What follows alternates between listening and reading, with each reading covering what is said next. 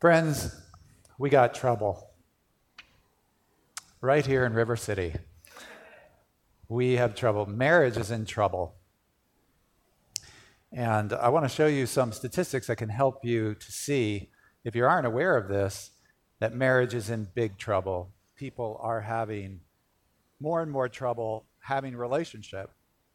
So what I have here for you is a chart showing marriages and divorces. This was put together by the sociologists Stevenson and Wolfers. And this goes back to 1860. So from 1860 to 2005, we see the trend here. This is the number, the solid line is the rate of new divorces per 1,000 people. Okay, so it's not kind of based on just the population, it's a rate. Number of new divorces per 1,000 people, 1,000 Americans. The dashed line is the number of new marriages. And what you could see from this, if you look at it, there are some spikes, like after World War II, a big spike in marriages and correspondingly divorces. But overall, what you see here is a very disturbing trend. And that is the divorces are going up. That the number of divorces from 150 years ago has quadrupled. And at the same time, you see in the dashed line that marriage is as low, the number of marriages, the number of people getting married is as low as it's ever been, going back even to 1860. I could show you a different chart. This is from the US Census Bureau, and this is from since the 1940s, showing the types of households that are in America. And what we can see here, the top line is the number of households that are based on a marriage, married households. What we see is that 2010 was a very significant year, because in that year, 2010, married couples for the first time made up less than half of all households in this country. So 2010, that's when it happened, went below 50%. One more I can give you, and that is to look at this from the standpoint of people and who they live with.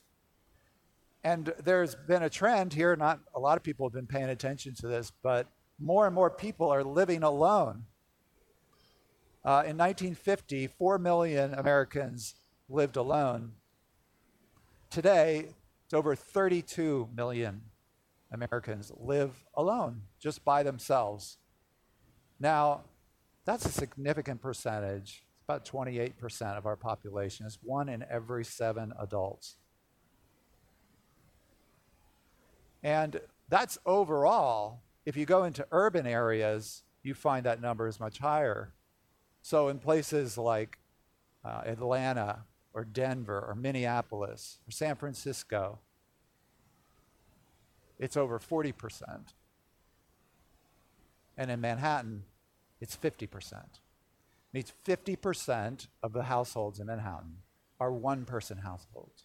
So it's not even, cohabitation is bad news enough. It really wrecks your life, but it's not even cohabitation anymore. It's like people cannot live with one another. And some sociologists have looked at this and said, well, it's just a bold new world. It's just people making different decisions about their lives. And that is an utterly ridiculous way to interpret this. What it's showing is that people are having trouble having and entering into and staying in relationships. I can't look at these kind of charts without the words of Jesus Christ coming to mind when he spoke about the end times. In Matthew 24, he said, when it gets to be the end times, there's going to be a lot of hatred between people. And the way that he put it is, it was very poetic. He said, the love of people, the love of many will grow cold. But look at this and say, what are we seeing? The love of many growing cold. Now, we think about why this is. I guess it's not too hard to figure out. Marriage is hard. I don't know if you've kind of figured that out, those of you who've gotten married, but it's tough. It's very difficult to take two people in this world and bring them together and have them live together. As marvelous as it is, and it is marvelous, it's very hard. It's very hard to maintain. There has to be something under there that maintains it for two people to get together and stay together. You know? I can tell you, like someone like me, I'm a nice guy, right? You know, this is when you're supposed to shout out, amen, in the sermon. You know, it's like, yeah, I'll tell you, I am a nice guy. Okay, I can easily get along with people and, you know, do things for people. I like other people and stuff. I thought this about myself until I got married. When I got married, I found out how selfish I was. I found out how, you know, other people's concerns actually bothered me. I bothered other people. I know, it's amazing. I'm such a nice guy, right? That was when I got married. When I had children, that's when I found out how really selfish I was. How other people's difficulties really did bother me. So I wasn't so focused on other people. I realized how focused I was on myself. Then when I became a pastor, now you can shout amen. That's when I found out really what was in my heart. When God asked me to care about other people for a living, to care about people is what I do, then I found out the depths of my depravity. Because it's tough.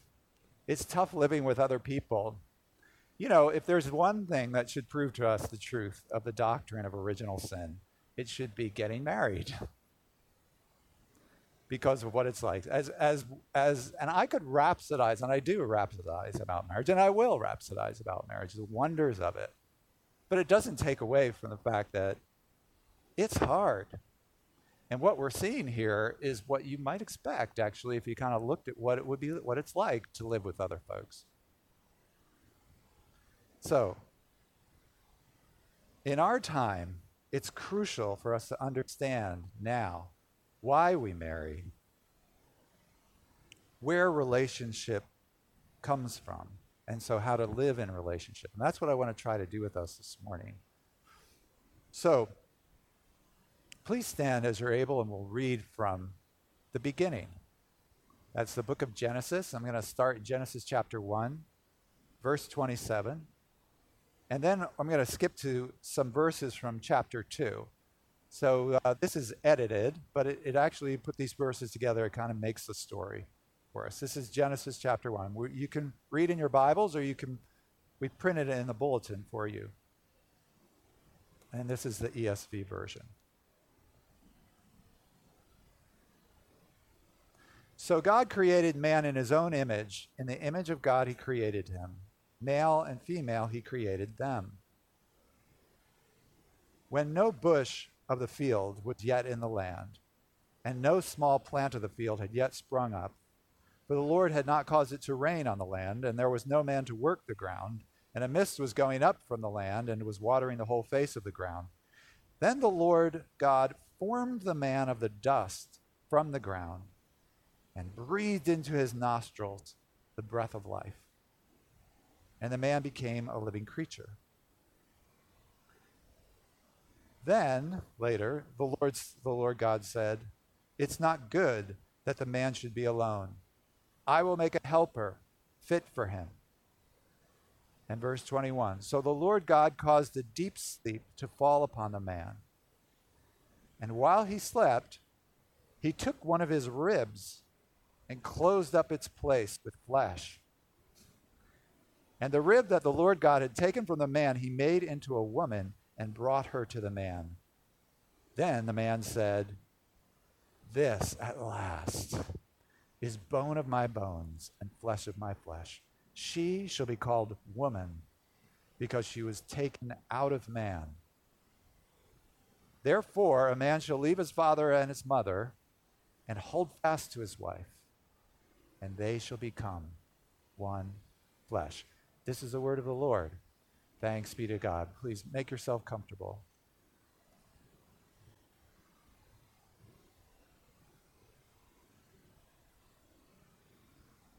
So we're going back to the beginning, let us return to where relationships come from.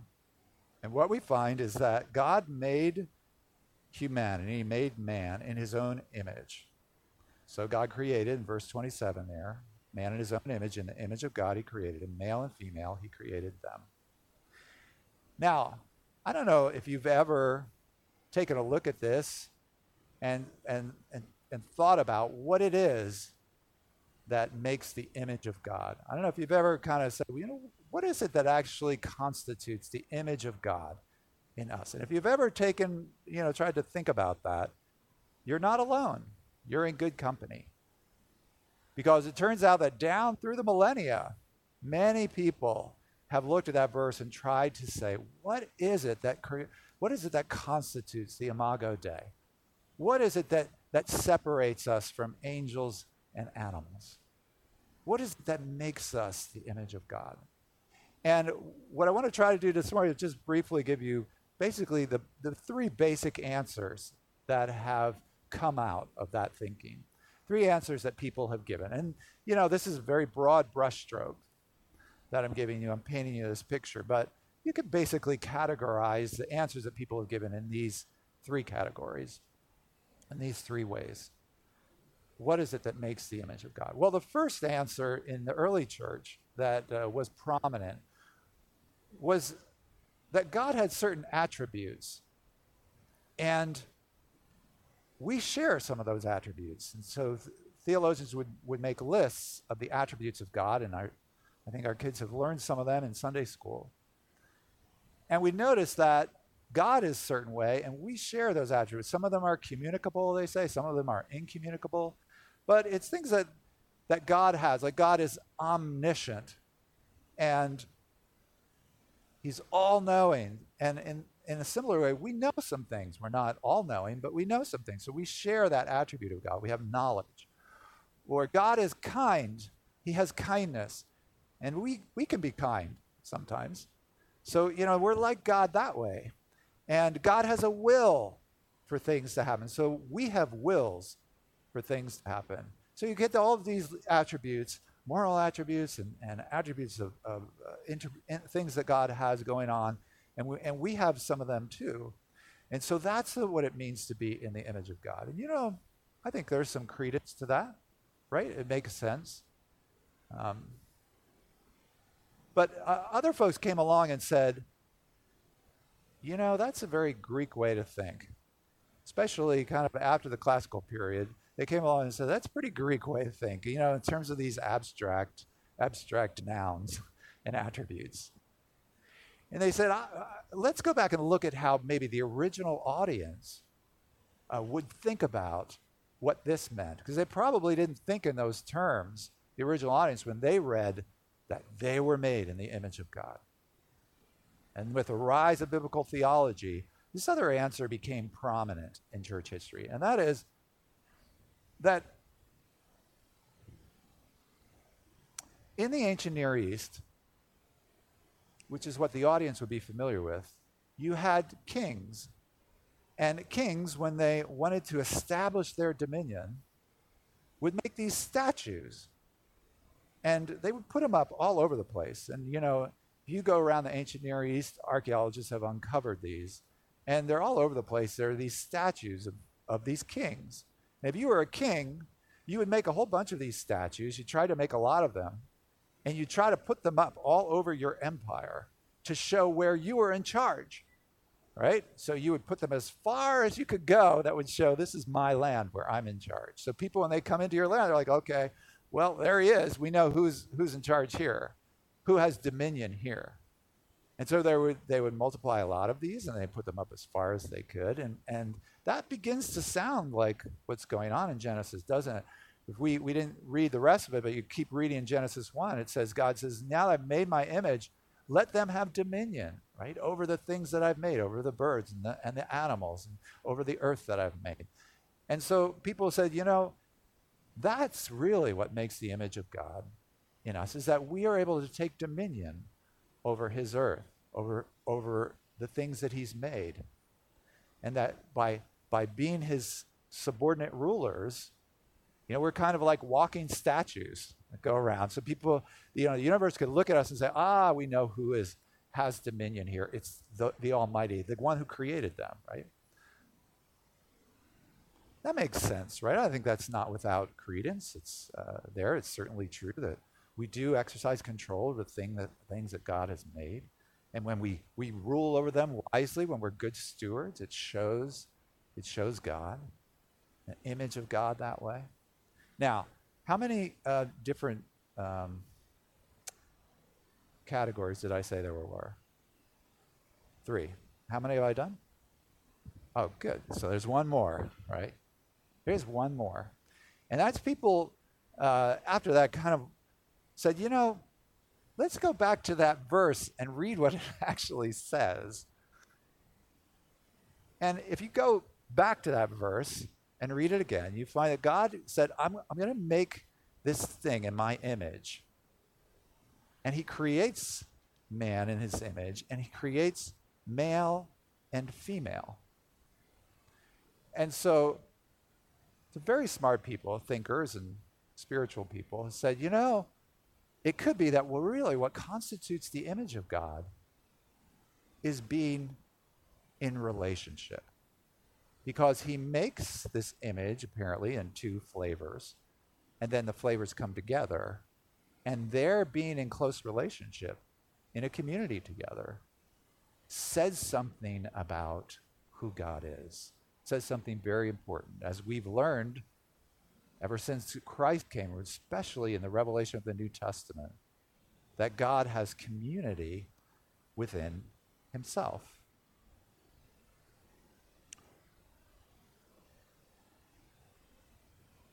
So this is the third answer, that what it means to be the image of God is to be in relationship.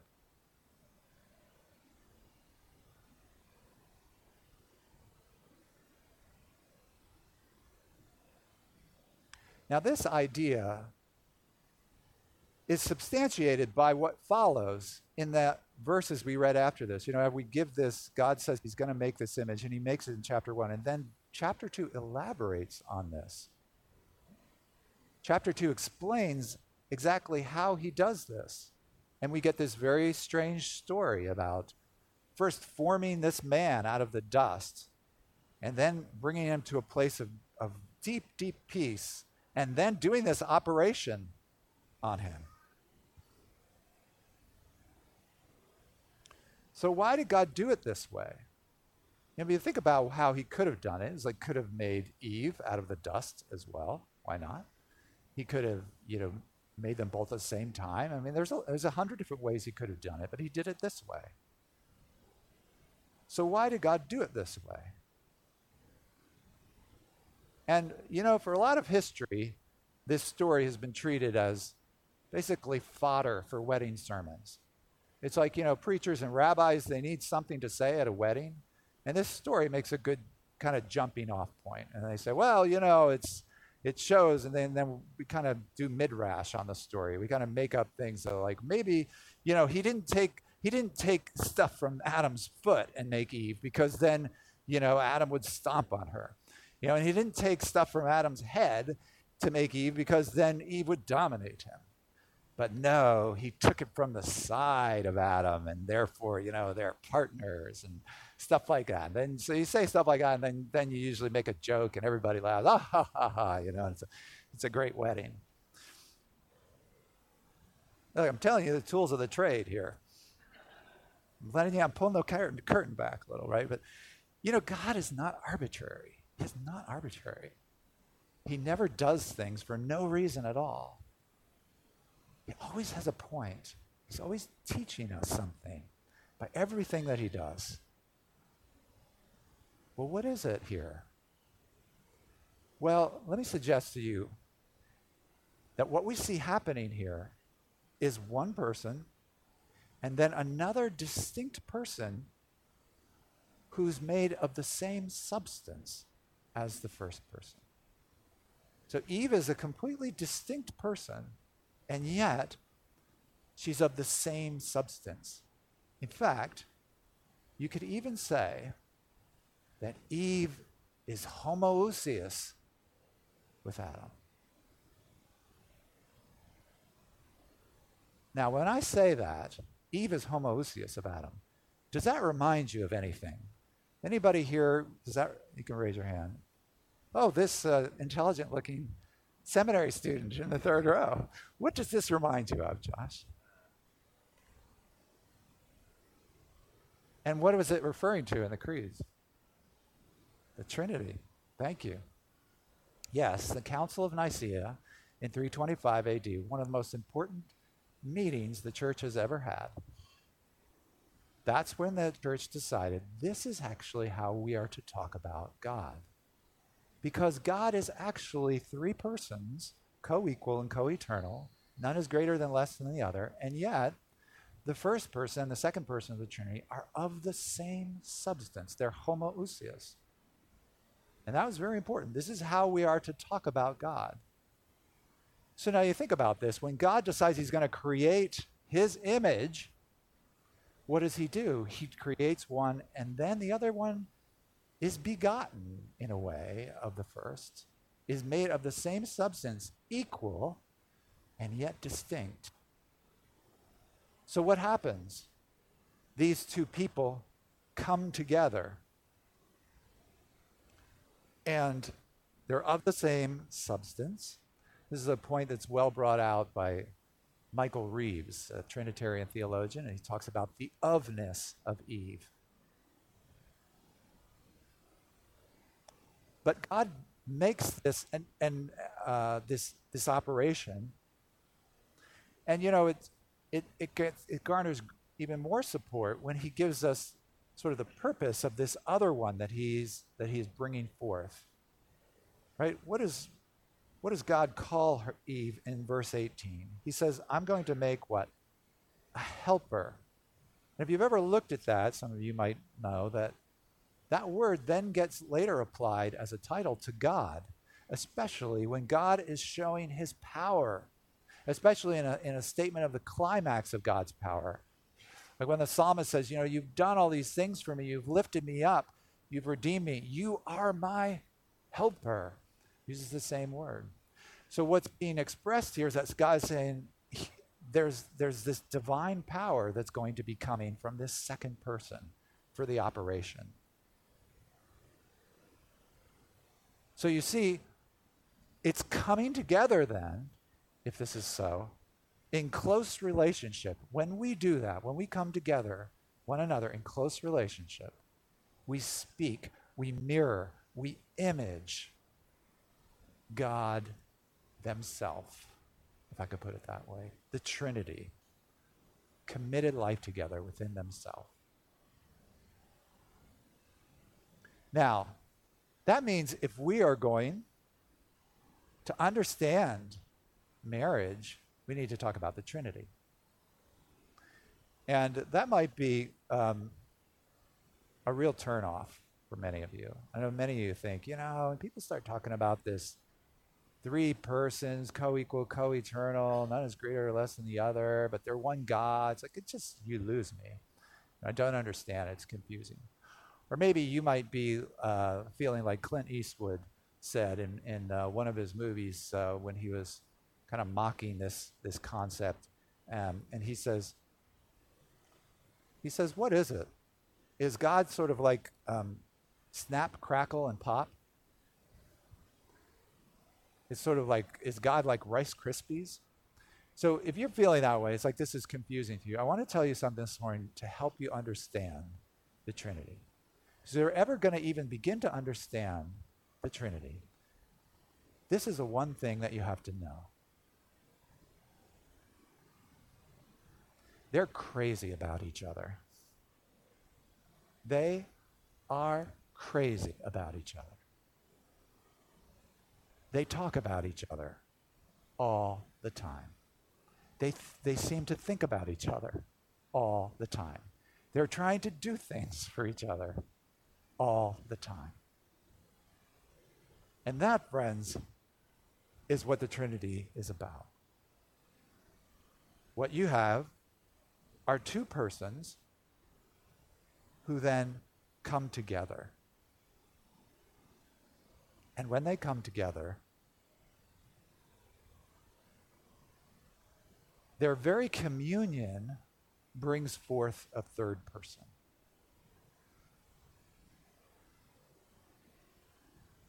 You have two who are in passionate relationship, and from that union proceeds a third person. Their communion itself produces eternally a third person who then pervades and promotes the agreement of the two.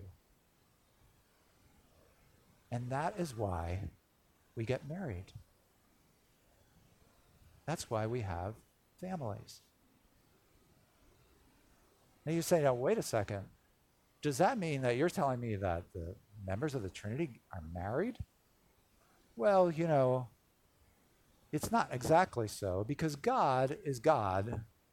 He is so far beyond us. And I was talking the last time about this tremendous invitation that he has, that he's going to give to us to understand him, to see him. And there's a lot that we're going to understand further about God, but we're never going to completely understand the depths of who God is, because he's God and we are not. So we'll never completely understand it. But there's something very true about God being spoken here, that when he maps his image onto creation, it comes out as male and female, who then come into relationship. So marriage reveals something about God. And when we learn about God, we see how to be married. So let me talk to you about that. Because, we have to realize that what we're experiencing is an overflow of their relationship. In fact, the reason you're sitting here, the reason that we have salvation, is because of what happened between them in their relationship. It really came about because they made an agreement with each other, because they're crazy about each other. And, in Reformed circles and Reformed theological circles, it's sometimes called the Pactum Salutis. But that's just a Latin term. What it really means is that they made a series of passionate promises to one another in order to get this job done. When we messed up the creation and something had to be done, they made an agreement before each other. And the Almighty took the hands of the beloved, whom we know as Jesus Christ. But this happened a long time ago, way, way before you and I existed, way before the foundation of the world. The Almighty took the hands of the beloved, looked into the eyes of the beloved, and made some promises. He said, I am going to promise to give you everything you need to perform this monumental work. I'm going to prepare a fit body for you to be able to move and heal and save and bring this good news to the people of Israel. Then he promised that he would give him gifts, that he would endow him with the beloved with certain graces that would enable him to accomplish this task with finesse. And that is what he did. And then he promised that he would give him his Spirit without measure, which beautified the beloved. And then he promised that he would subdue all of the beloved's enemies, because in doing this, there would be many enemies. And the Almighty promised he would subdue every enemy that he had, even the greatest enemy of all.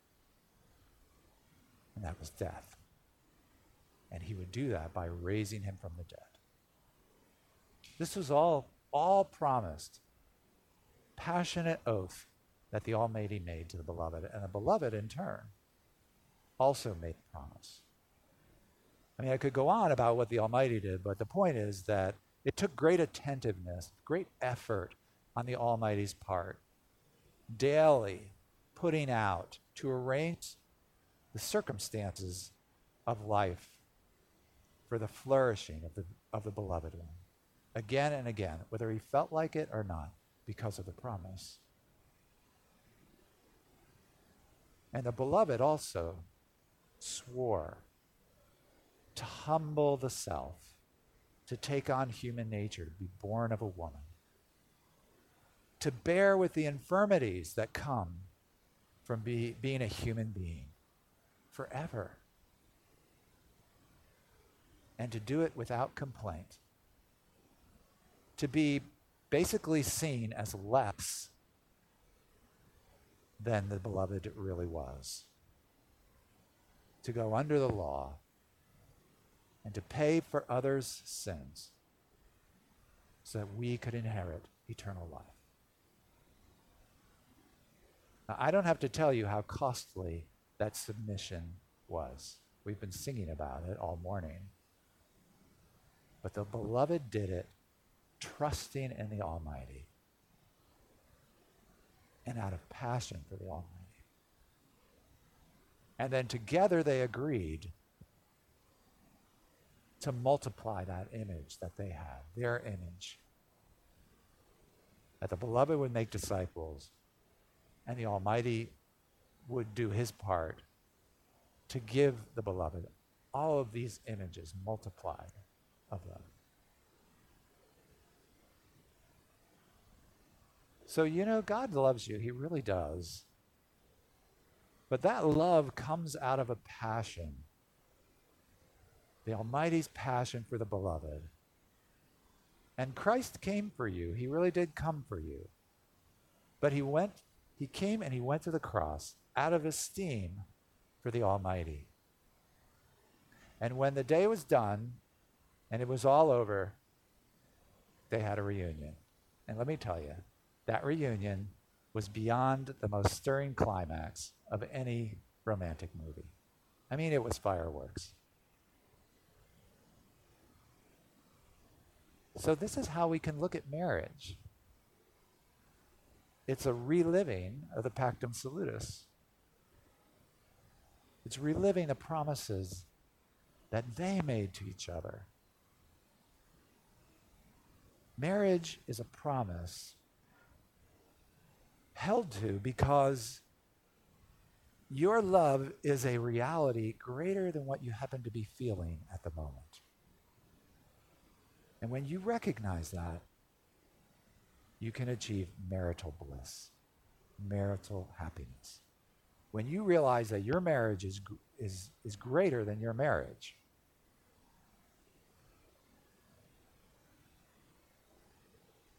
then it comes. Husbands, you were made to swear these oaths to her. You were made to attend to her flourishing and the flourishing of her children. To pay attention to the needs of her body. To endow her with graces to do the job. To give her of your spirit without measure. And to subdue her enemies. And to do so when you feel like you can't deal with her anymore. To do so when you feel like it's not what you signed up for. To do so when you feel like you want to just run away. But you don't, because of the promise. Wives, you were made to make these promises to him.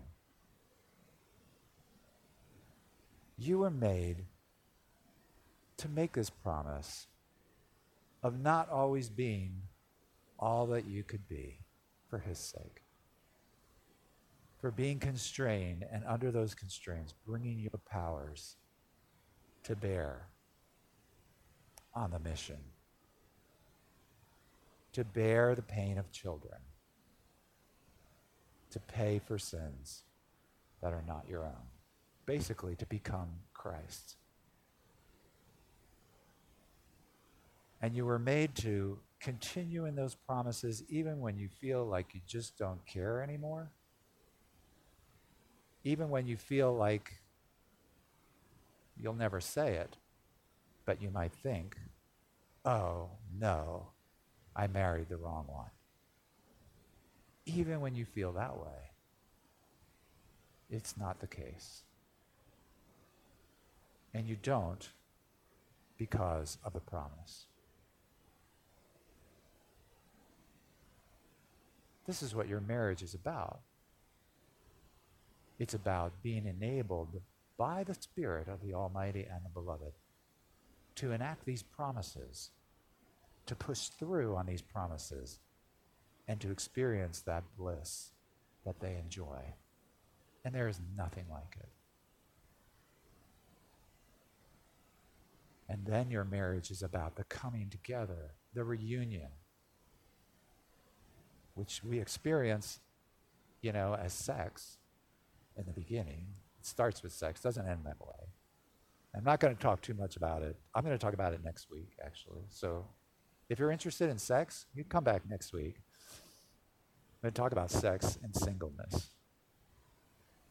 But that too is speaking the image of the ecstasy that they enjoy, these members of the Trinity. And it's just the start.